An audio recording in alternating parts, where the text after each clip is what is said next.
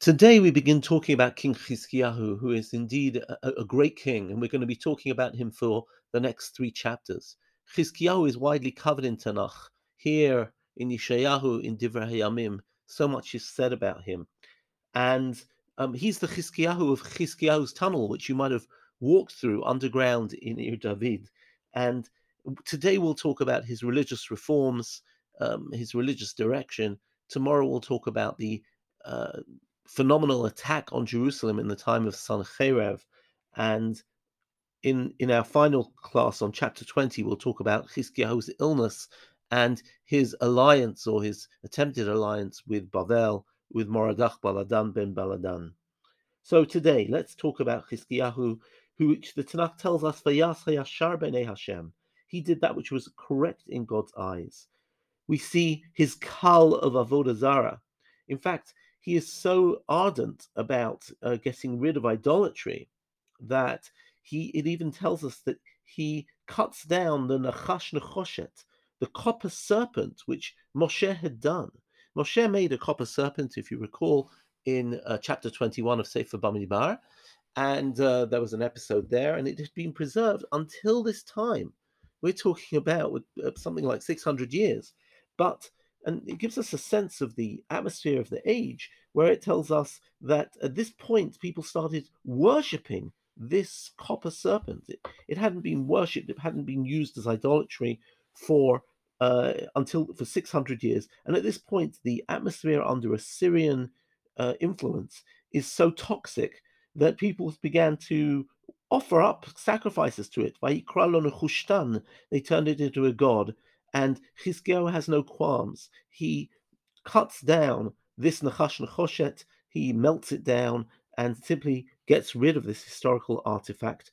Because if it's a choice between this or Avodah Zarah, there is no place for Avodah Zarah. And this is where Chazal talk about the six phenomenal things that Hizkiyahu did. And one of them is that Girer Atzmot Aviv Al Mitashel Chavalim, that if you recall, Hizkiyahu's father was Achaz. Achaz had turned the kingdom to idolatry and absolutely capitulated to Assyrian religion. Hizkiyahu refused to give his father a proper funeral. Instead of giving him a royal burial, he dragged his corpse through the street like a pauper, on a mitashel chavalim, on a bed of ropes. And this shift of religious direction, this return to monotheism, is very clear in Divrei Hayamim, where it tells us who b'shana harishona lemolcho, in the very first year of his reign, b'chodesh harishon, in the very first month, patach et daltot beit Hashem v'chazkeim, he opened the gates of Hashem, of the house of God, and he strengthened them. And it says, because before they sagru hadlatot v'yichabu et enairot u'ketoret lo hoktiru va'olah lo ha'elu b'kodesh le'Elohei Yisrael. They totally shut down the temple in Achaz's time, his father's time, and Hizkiyahu represents a new religious direction. And that's why in our chapter we read these unprecedented language. Verse 5, B'Hashem Elohei Yisrael batach, he relied on God, v'acharav lo haya kamohu, there was no king like him, b'chol malchei Yehuda v'asher hayu lefanav, v'yidbak b'Hashem, he cleaved to God, lo sar me'acharav, he never abandoned God, v'yishmor mitzvotav, asher tziva Hashem et Moshe, and he kept the commandments which God commanded Moshe, v'haya Hashem imo, and God was with him, b'chol asher yitzei yaskil, everything he did, he was successful. These accolades are unusual in Tanakh, and we can see a real effort to invest in Torah. The Gemara in Sanhedrin, Daf Tzadi Daled, says even more than this, that Chovel ol shel Sancherev shano shel Hizkiyahu sheyal dolek b'batei knesset or batei midrashot, that the Sancherev was kept at bay because of the oil of Hizkiyahu, that he would keep the lights on in the synagogues and in the batei midrash. And it says that he enforced, he in fact put a sword outside the Bet Midrash and said anybody who doesn't learn Torah will be stabbed, will be impaled on this sword.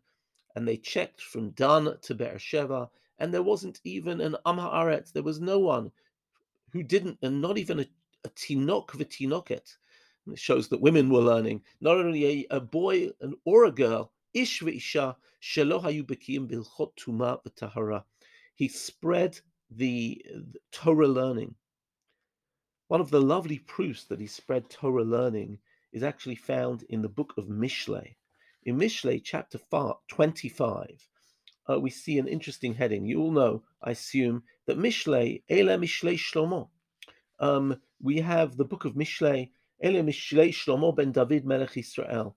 So Mishlei is written by Shlomo, but if you open chapter 25, we see what we might consider to be, I think, what we call in today's world, a second expanded edition, because chapter 25 begins, Gam Ele Mishlei Shlomo. These are also the Proverbs of Shlomo, Asher Ha'etiku Anshe Hizkiyahu Melech Yehuda, which were copied by Hezekiah, king of Yehuda.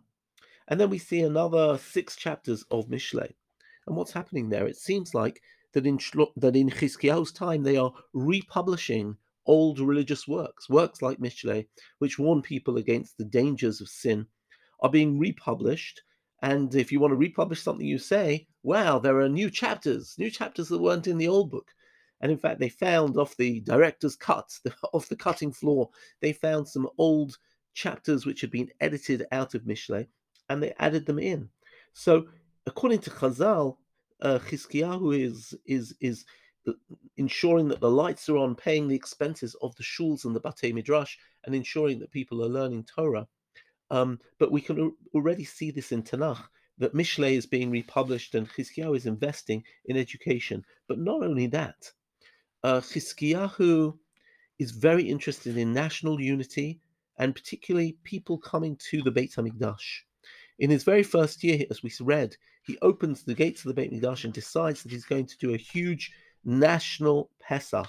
Pesach is the time that we proclaimed our allegiance to God with our Korban Pesach, and we repudiated idolatry, the gods of Egypt. And likewise, he decided to create a Pesach.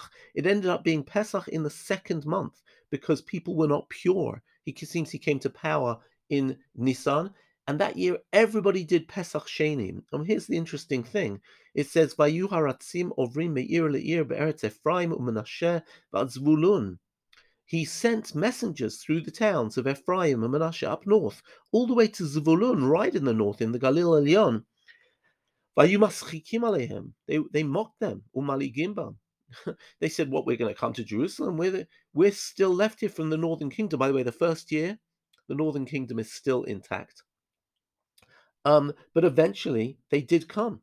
And it says that when they celebrated their Pesach, Ki marbita am rabat me Ephraim u'Manasseh Yisachar Zvulun lohi taharu.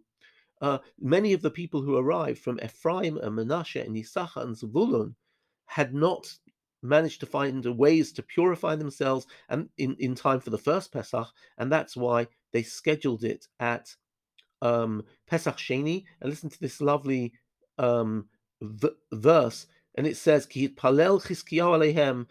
Hizkiyahu prayed against them and said, Hashem hatov yichaper ba'ad.